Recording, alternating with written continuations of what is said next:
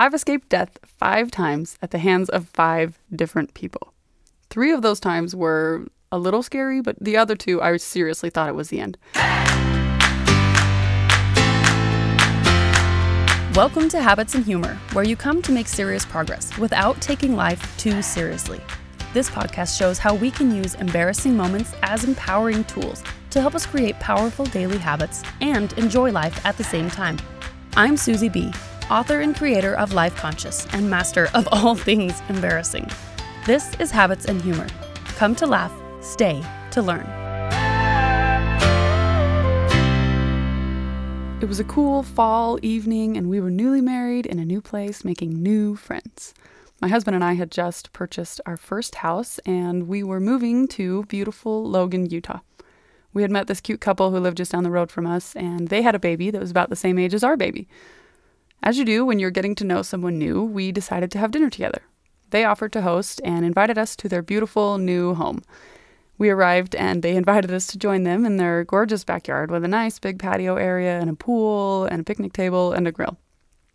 We grilled up some steaks and we sat down to eat, and we were making small talk and having great conversation, getting to know each other while trying to make a good impression and also being authentic. You know, that balance of when you're meeting somebody new. Things are going well and we're starting to make friends, and all of a sudden, it happened. I had just taken a bite of my delicious steak, and I'm not sure if I tried to swallow when I should have been breathing or if I tried to breathe when I should have been chewing, but somehow I managed to lodge a lovely piece of steak in my throat. I got it good and tight in there, and all airflow completely ceased. Remember, we're trying to become friends with these people, so I politely try to dislodge the thing myself without causing a scene, but it's a no-go. I know that I can't do this myself, and I know that this is seriously a life or death situation.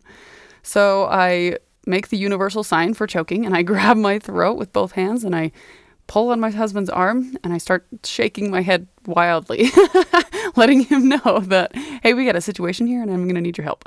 So he jumps up like a hero, wraps his arms around me, and starts to perform the Heimlich. Several maneuvers later, nothing has happened. And the peripheral vision around me is starting to go dim. Lights are starting to go out. And I'm wondering, is this the end? And I look up and I see these people, these new friends of ours, and I think to myself, these are the last people I'm ever going to see. And then, with one more final squeeze, my man saves the day and saves my life and dislodges the steak.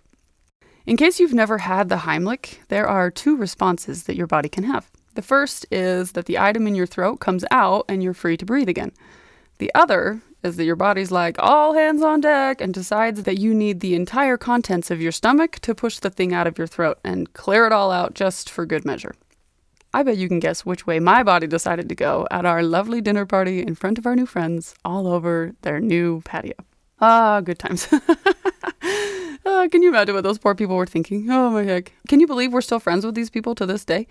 They're good people. I really should ask them what their reactions were from that day. But here's the kicker. This is the 5th time I've received the Heimlich in my life. That's right. I've escaped death 5 times at the hands of 5 different people.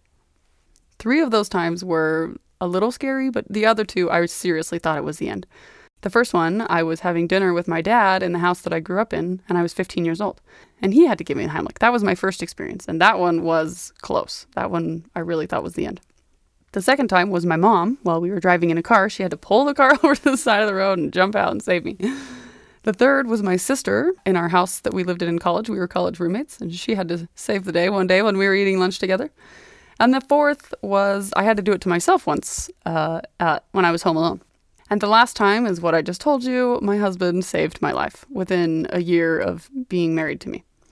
The first and the last times were definitely the most committed. The other 3 were scary, but those 2 were the most significant for sure. I've also had to give the Heimlich to 2 of my children, and my husband has given it to a 3rd. So, I mean, another glorious piece of myself that I've passed on to posterity.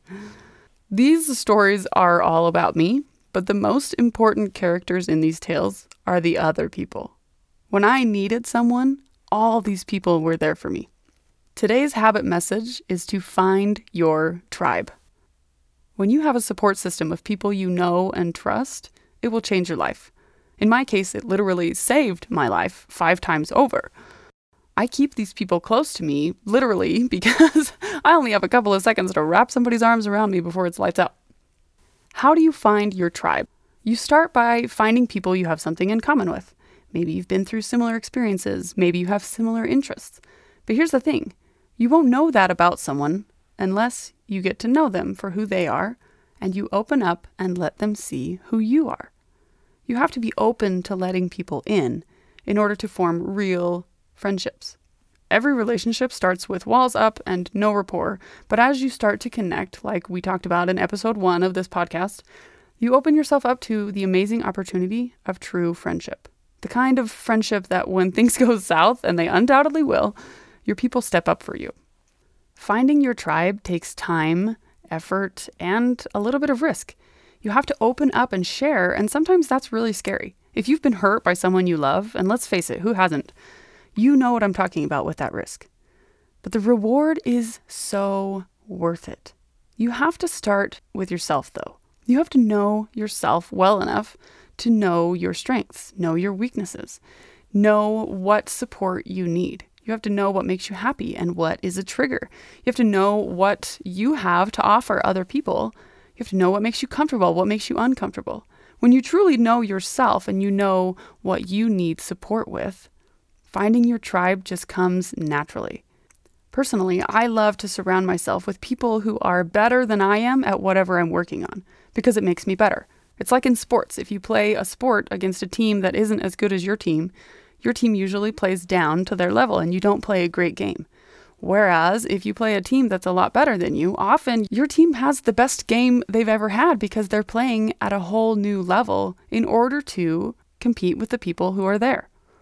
So surround yourself with people who make you better. Surround yourself with people you know you can trust. Maybe these are people that you have something to offer to. Maybe these are people that have something to offer to you. Maybe these are just other people who you have things in common with, whether those be experiences that were really difficult for you. Often, really deep friendships are formed because you have something difficult, a trial that you've both made it through, and you connect on a deep personal level. Other times, you need friends who are just fun. Your tribe can mean many different things to you and will cover many different areas of your life. But you have to know yourself in order to attract those people into your life. I know myself well enough to know what I struggle with. I know I need emotional support. I'm an emotional person. My best friend has listened to me vent for hours on end and talked me out of throwing in the towel so many times in my life, I can't even count. I know that I have rage and I know I have high highs and low lows, and she's always there for me when I need her. I also know that I'm a hypochondriac. My sister happens to be an ER nurse and has calmed me down countless times after WebMD and I have diagnosed me with some incurable disease. When I was dating my husband, most parents ask if the boyfriend can support and love and care for their daughter. Mine looked him up and down and said, "Do you know how to do the Heimlich?" I know me and they know me, and I know that they have my back and my front when I need them. My wonderful husband knew exactly what to do that day because he'd been prepped. I let him know about a unique piece of me that is really quite embarrassing. Not a lot of people want to talk about how they've had to have the Heimlich over and over again. But because I opened up with him, he knew what to expect, and he was able to support me when I needed him. It was literally a life or death need for support that day. The other part of the support system is what you can offer to them. You also need to get to know the other person to know and see what you can do to support them. Getting to know yourself shows you your strengths, shows you what you are really good at and what you can help other people to improve upon in their lives. How can you support them? How do they need you? There is this incredible balance in strong friendships. There's give and take. You have to be able to depend on that person, but they also need to be able to depend on you. One-way friendships never last. So the best way to find your tribe is, number 1, be the friend you want to have. When you show genuine interest and care, the people who need you will find you. This is called magnetism. When you live truly as yourself and you show what you have to offer to the world, the people who need you will find you. You don't have to seek these people out. It just starts to become part of your life. The second part is to be the real you. The last episode of this podcast was about owning your story. The faster people get to see who you really are, your actual story, the easier it is for them to be your tribe. The easier it is to make real, genuine connections and actually get to know and care about each other. So here's one more quick, unexpected tip about finding your tribe. They may come in all shapes and sizes and from places you don't expect. My best friend is over 6 feet tall, and she's gorgeous and beautiful blonde and in her 30s. And her running partner is a tiny Filipino woman who is about 5 foot tall and in her 50s. You wouldn't picture these two as being best friends, but they really, really are. They have something to offer to each other that they both gain from. So don't count anybody out.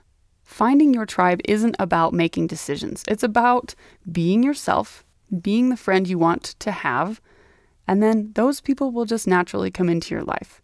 When you're open and you're real and you're understanding of who you are, what your strengths and weaknesses are, you're able to connect with people on a different level than if you were trying to force friendships. If you're thinking, I need this person in my life, then maybe that's the universe calling to you and you need to go out and look for that person.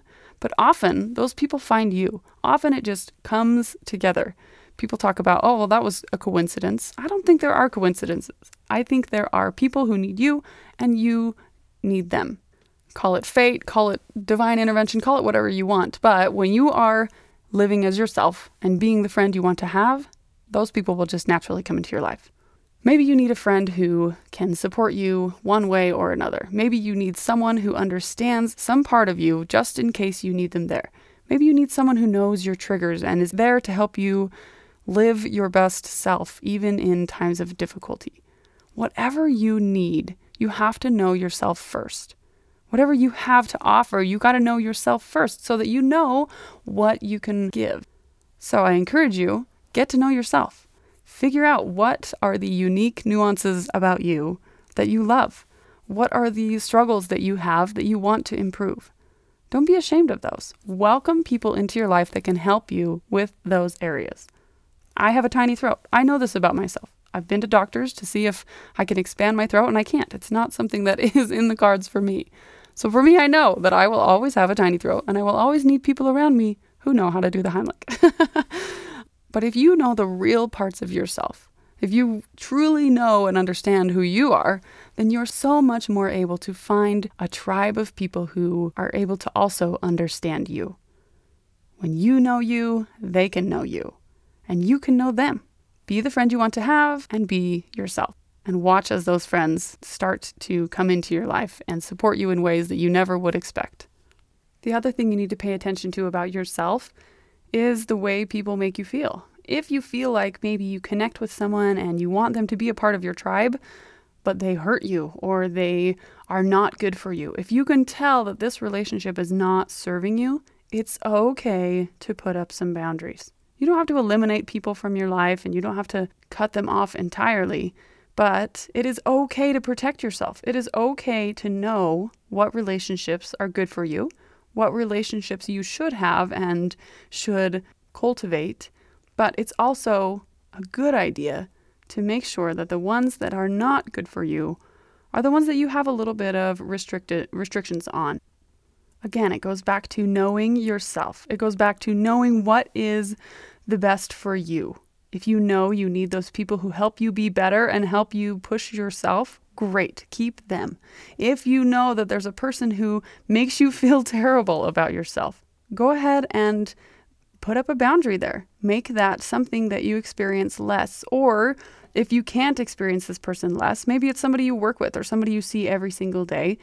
Put up a boundary by emotionally detaching when you speak to this person. Realize that this is on them, this is their issue, and has nothing to do with you. And once you are able to have that conversation in your brain when you talk to this person, it becomes much less impactful and affects you in a much less painful way. The habit of finding your tribe will help you live authentically, progressively, and fully. Know yourself, be the friend you want to have, put up the boundaries where they are needed, and find your tribe. Because when life tries to choke you out, you're going to need someone who gets you. Thanks for listening to the Habits and Humor podcast. There's only 3 days left to sign up for Habitize Health, the program that helps you master 3 simple, healthy habits over 60 days so that you can be consistent this year and actually achieve your goals. You're going to get coaching from me every single week so that you have that accountability, but I'm also bringing in 8 guest coaches to help you with things like hormones, things like nutrition, valuable pieces of your health and your habits. So get in here and get the live coaching aspect from me and 8 of my brilliant friends. You can find the link to sign up in the show notes or on any of my social media platforms at Susie B Habits, or of course on the website susiebhabits.com. Click on Coaching and Habitize at the top of the page. Thanks for coming, you guys, and we'll catch you next week on Habits and Humor podcast, where you come to laugh, stay to learn, and choose to live.